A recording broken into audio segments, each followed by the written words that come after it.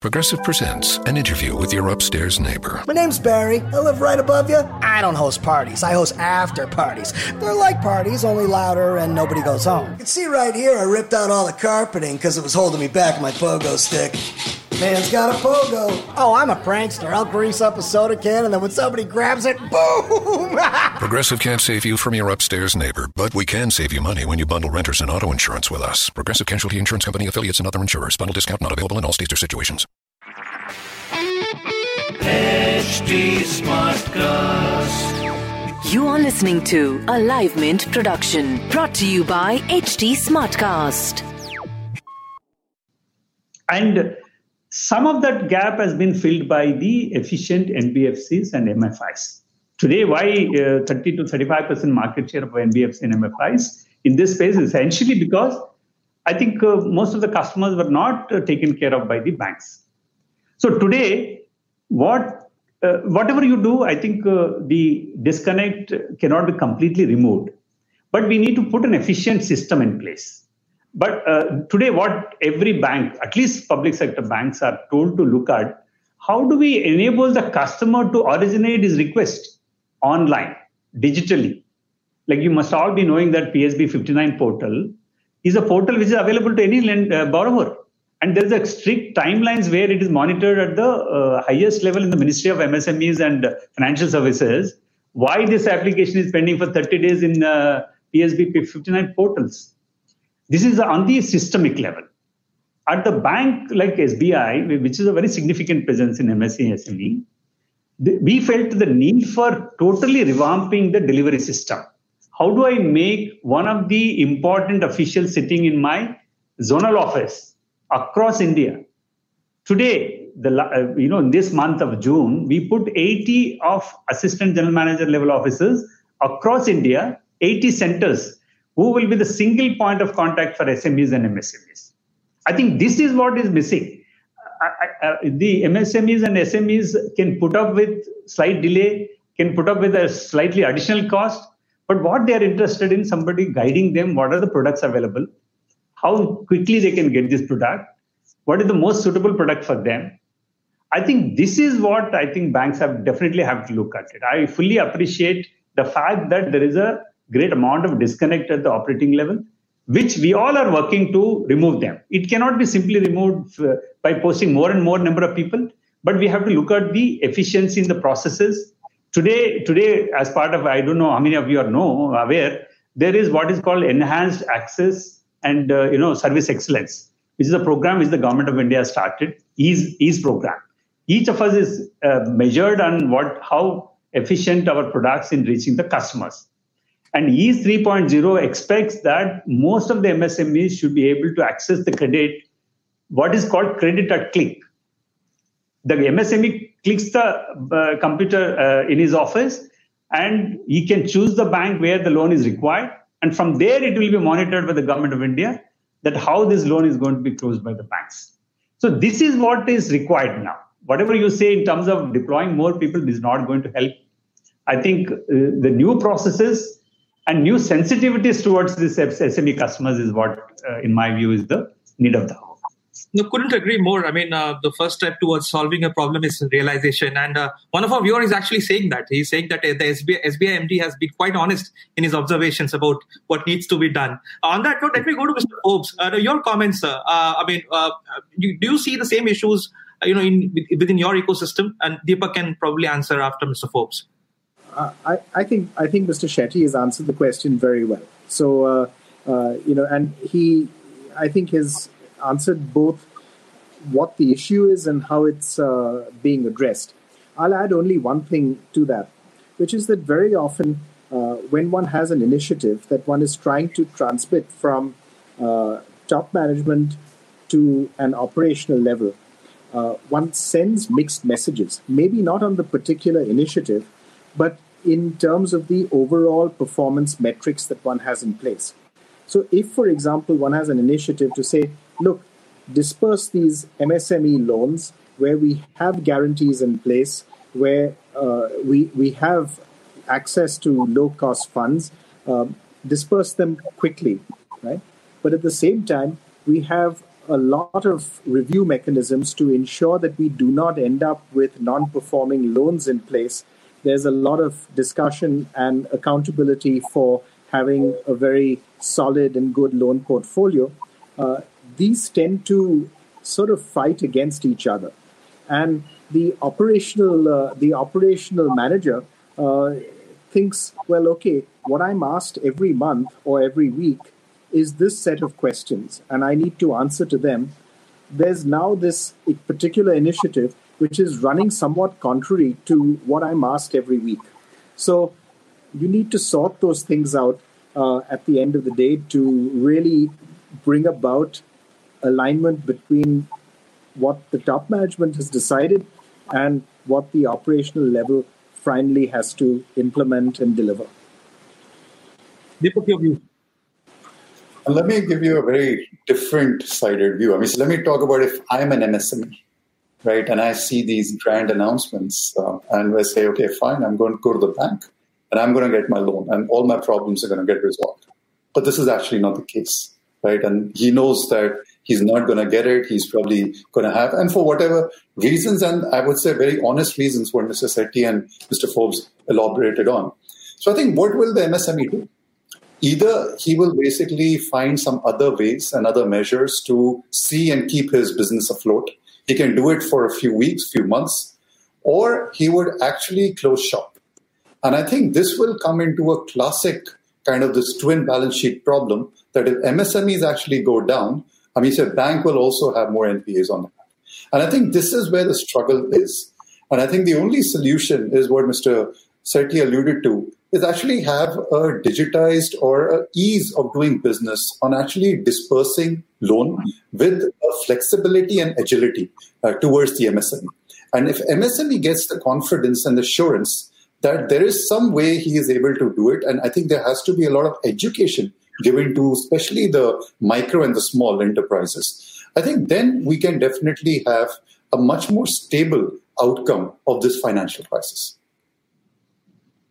Right. Can I come in for a moment, actually? I think not to underplay the importance of financing in any of the industrial activity, there are a host of other issues to be addressed in MSME space. I think we're all aware. For example, what is happening on the receivables? Why do they not get in 6 months, 8 months, 12 months? So these are one issue of, the receivables, number one. Number two, what is the ecosystem, industrial associations, so many other bodies doing in terms of ensuring that these SMEs and MSMEs are not becoming technologically obsolescent? See, these are all things which are not finance related.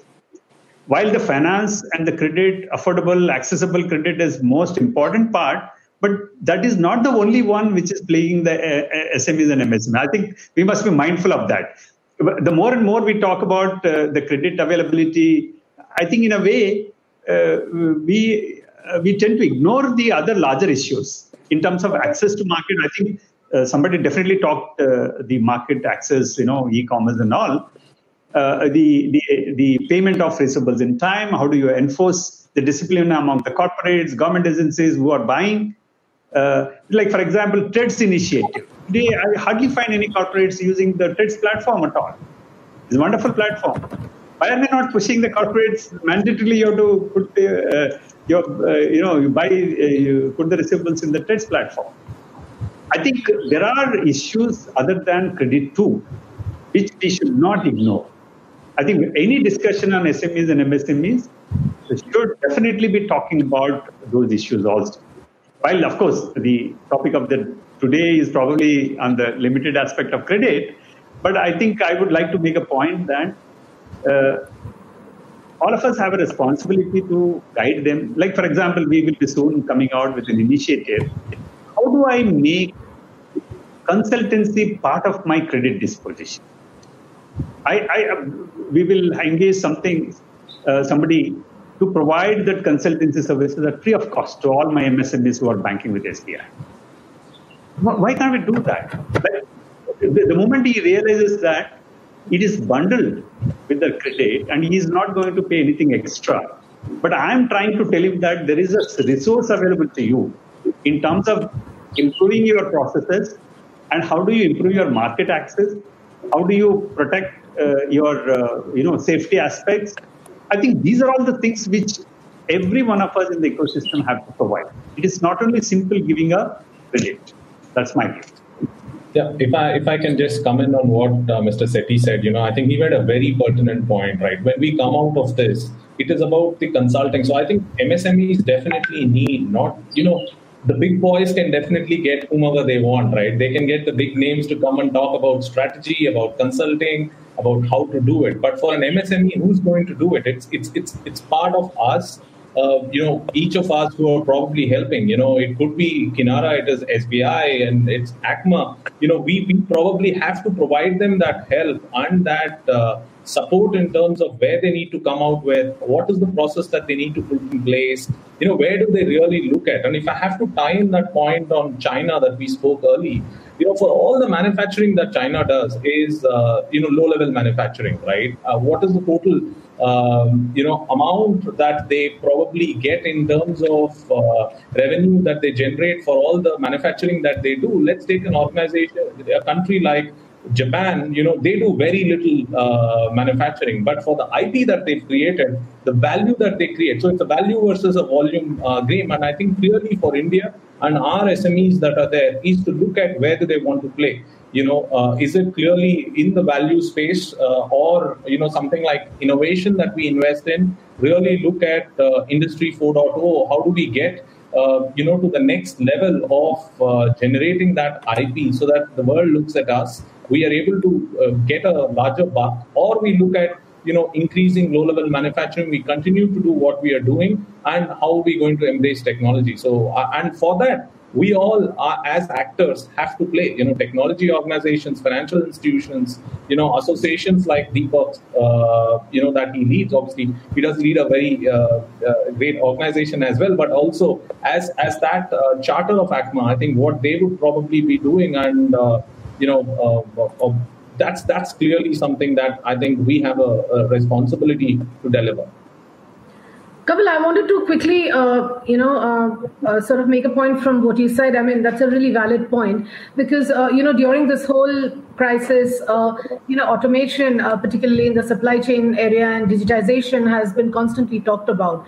I wanted to ask you that, it's often said that, cloud is going to play like a really important role and will be a key solution for MSMEs, whether to cut costs or increase productivity. Is there anything that you could talk about in terms of custom offerings, that are tailored for this kind of a crisis for the MSME sector?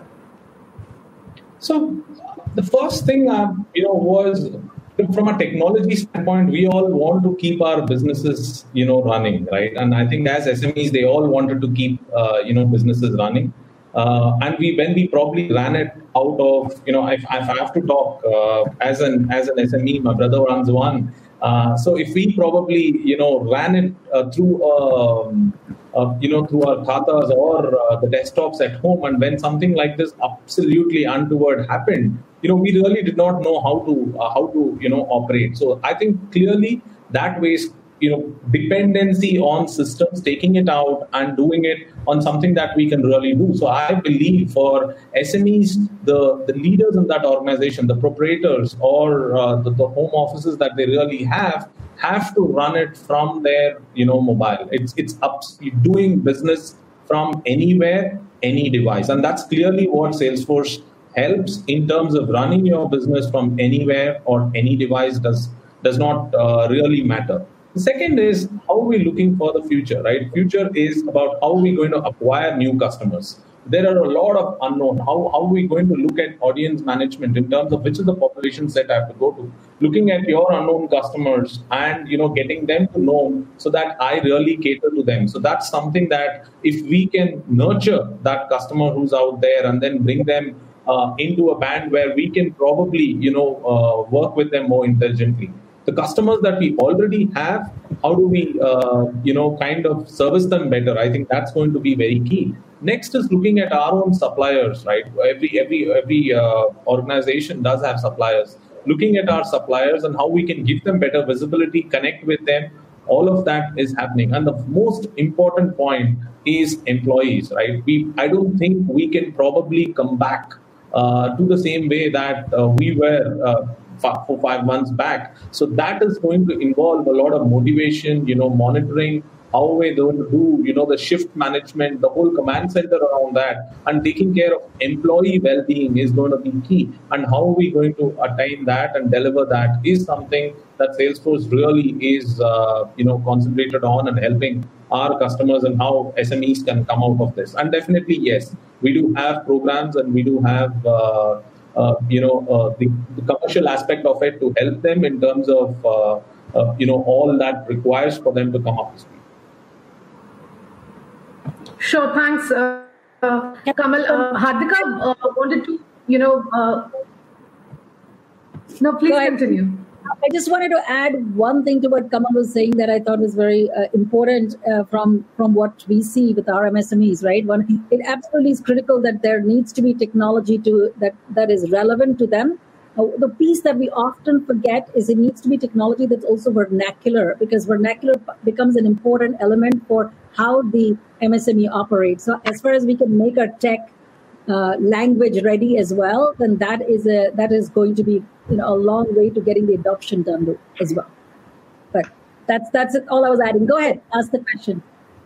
Hardika, going back to the to the financial aspect of it, wanted to ask you, you did say that disbursement will only start from your end the next month, but on a broader note, will access to easy and sort of cost-effective finance play a critical role in the revival of MSMEs? I mean, we all know that there will be pain over the next few quarters, but how important will cost-effective finance be in the revival? It will be critical. We talked a lot about how we need to do demand generation, but if demand is generated, capital is required to actually build it out. And so MSMEs are going to need access to capital more so than ever. And as this world is collapsing around us, if we get more and more stringent about how we select the MSMEs that get it and don't get it, we are probably going to create even further broken supply chains. So this part is critical. And I'd like to, Mr. Sethi was talking about how the NBFCs have to form an important part of this. So access to capital to us, to MSMEs is going to be equally critical for the ecosystem to survive the next 9, 10, 12 months, or as long as this is going to take. The big question everybody's asking, how are we bracing for the post-moratorium world? We have this whole responsibility of revival. At the same time, how are we bracing for what's going to happen once the moratorium ends? And how are we going to sort of find our way through that? See, I think I wish to, I don't know, it may not be a great analogy, but I wish to state that moratorium is like lockdown, in the sense that what was the purpose of the lockdown? That you get prepared yourself for anything which is going to happen, right? So the moratorium had given a breathing space to many people.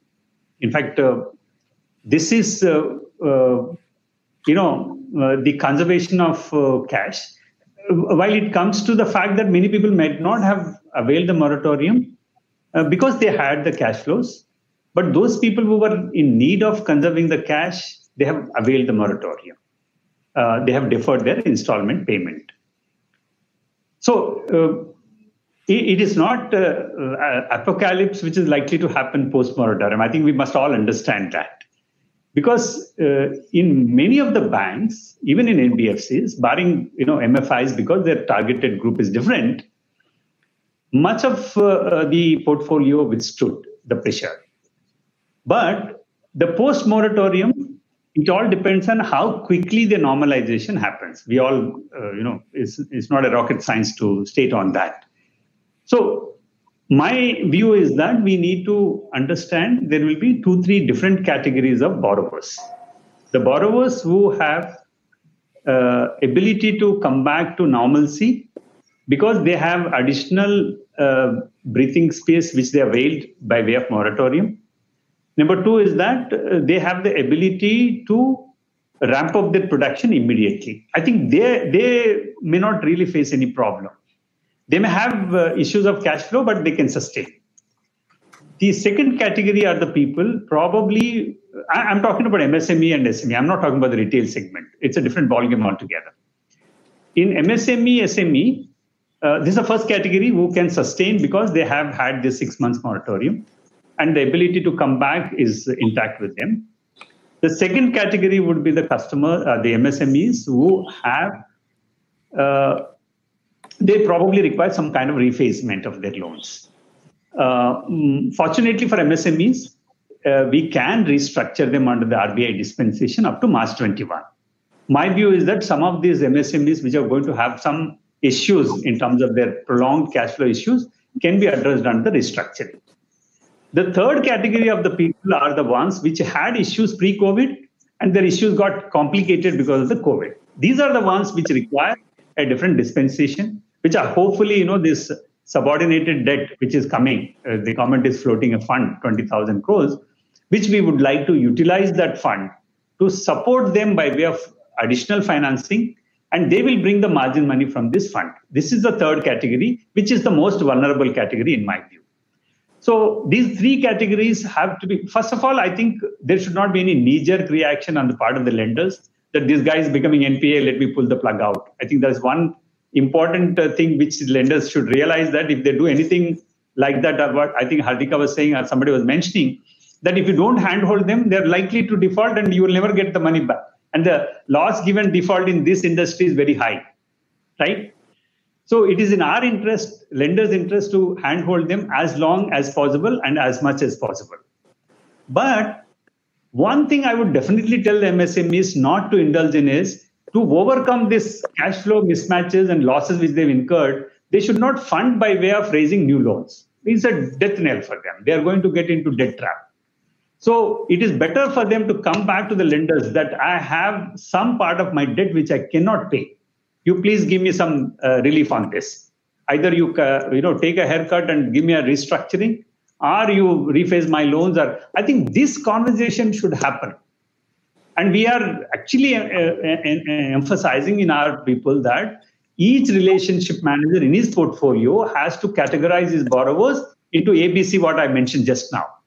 And the C category, they cannot simply tell them that, either you pay or your account is NPA. They have to find a solution to that. We still have the challenge of how do I articulate this management view till the last mile. We are working very hard. I think, again, this moratorium had helped us to strategize on this.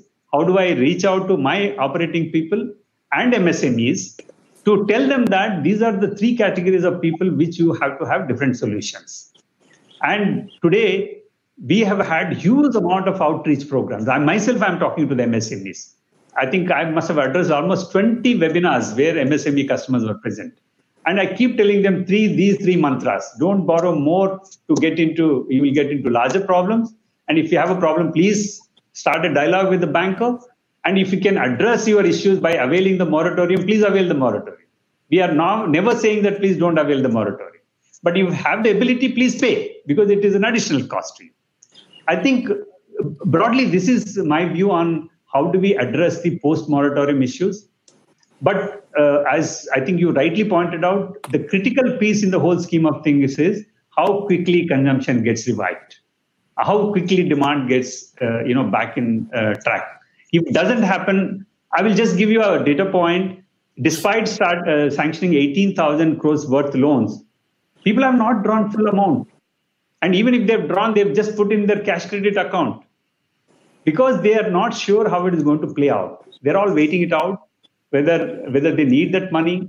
In fact, large number of people said that, you please give me sanction, but I don't take the money. Is it okay? I said, fine, perfectly all right. So that means there's a great amount of uncertainty. Hopefully, post-August and July and August will help us to understand how it is going to play out. And but I can assure you that I think most of the banks have been sensitized by the government. And we ourselves believe that if you don't support them, the loss is more to the banks than the system. Mr. Forbes?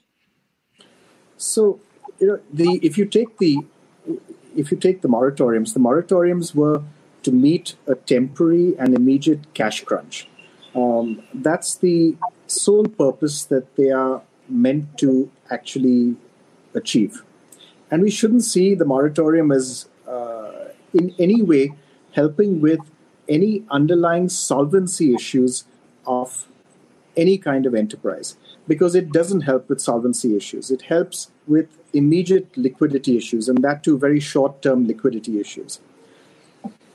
Having said that, remember that the moratorium also means that the company, the MSME, will end up paying interest on the interest. So the interest that has been postponed as a result of the moratorium ends up getting added to the loan, which ends up then needing to be financed in turn. So again, it's not like the moratorium is this huge benefit that has been provided to either consumers or MSMEs. It's only meant to provide that short, immediate liquidity assistance. The second point, I fully agree with the point on demand. Demand is indeed critical. What can we do actually to stimulate demand? Yes, sentiment will drive a lot, but the most direct thing that the government can do to stimulate demand is to pay its bills.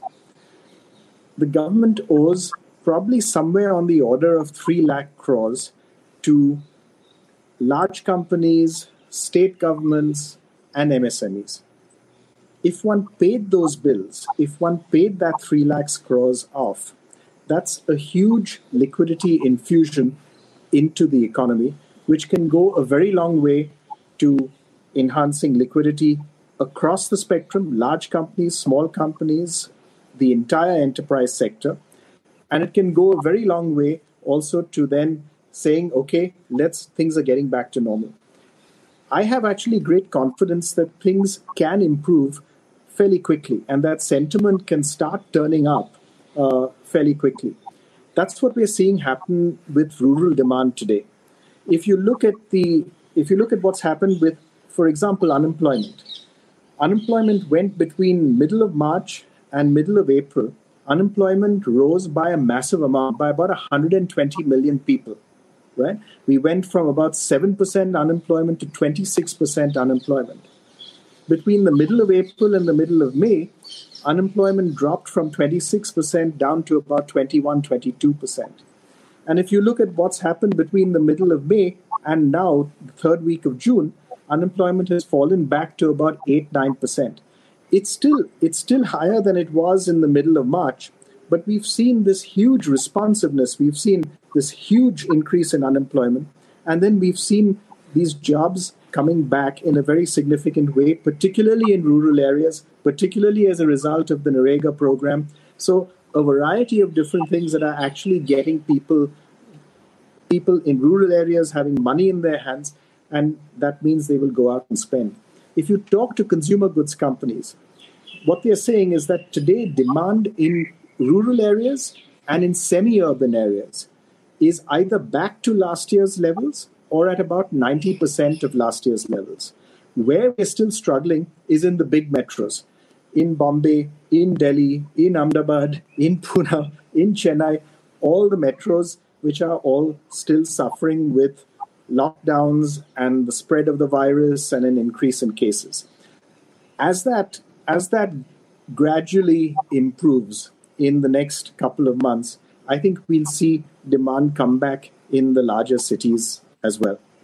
The last comment has to do with the nature of business. You know, we should see bankruptcies as a part of the business cycle. We don't like to see that in the country. You know, only in India do you have this phenomenon of sick companies. No other economy in the world has a sick company. You either have companies that are alive or you have companies that are not. You don't have this in-between stage. And I think we need to get over this idea that all companies having once been formed will continue forever. Right? Some companies will succeed and grow and thrive and prosper. And other companies will fail. And if they fail, one should cut one's losses, whether it's as a bank or another creditor, clear out that company and let it be replaced by a company that is going to be more successful. That might sound brutal, but it's actually the way in which one ends up with a competitive, dynamic economy. Look, fair point. Let's go to Deepak. How does ACMA see this? My first question is the demand situation. And do you see some companies obviously dying out of this whole crisis? And Yeah, so let me say, so let's go back a decade. Say as far as the component industry, the auto sector, the economy, 2008, what happened? 2014, what happened? Every crisis had made us more resilient. We have emerged much more stronger than what we were in 2008. Of course, this pandemic is of a different nature. But, whenever we talk about different types of recovery, you, W, we, always we actually talk about the suffix as recovery. So at least ACMA is optimistic that there is going to be recovery. What also it has done today in terms of just this whole moratorium, this lockdown, is that we have actually been able to get into our own financial due diligence. You have to understand we are an extremely tierized and interdependent supply chain. So what it's done is that starting from our customers, the OEMs, to tier ones, to tier twos, we've actually gone and handheld people on finances, on quality, on even productivity. And I think our current essence would be that how do we basically ensure that in muted demand also, we keep on running our shop floors, although we are going to have cost appreciation, but make it more efficient. So I think that's what the current challenge is. But at least we are seeing that there is going to be demand revival. As Mr. Forbes said, the rural already we are seeing. In the farm sector, we're already seeing this. And hopefully within the next 60 to 90 days, we should basically come back to certain sustainable levels. Oh, thank you so much for that outlook. This discussion can go on forever. I'm enjoying every bit of it, but my producer is telling me we are already out of time. So thank you everybody for joining us. Look forward to having all of you again very soon, maybe after the moratorium period has ended. Thank you very much once again from me and Thank you. Thank you. Bye-bye. This was a Livemint production brought to you by HT Smartcast. HT Smartcast. I'm Annie Apple, and I'm here to invite you to come and listen to my new podcast series, Raising a Pro. It's the most intimate sports-related conversations you will hear. Each week, we explore the journeys of some of your favorite NFL players through the eyes of those that know them best. From Joe Burrow, DeAndre Hopkins, Myles Garrett, Ezekiel Elliott, Nick and Joey Bosa, just to name a few. With exclusive insights and information, we leave no stone unturned. Subscribe now to Raising a Pro on your favorite podcast app.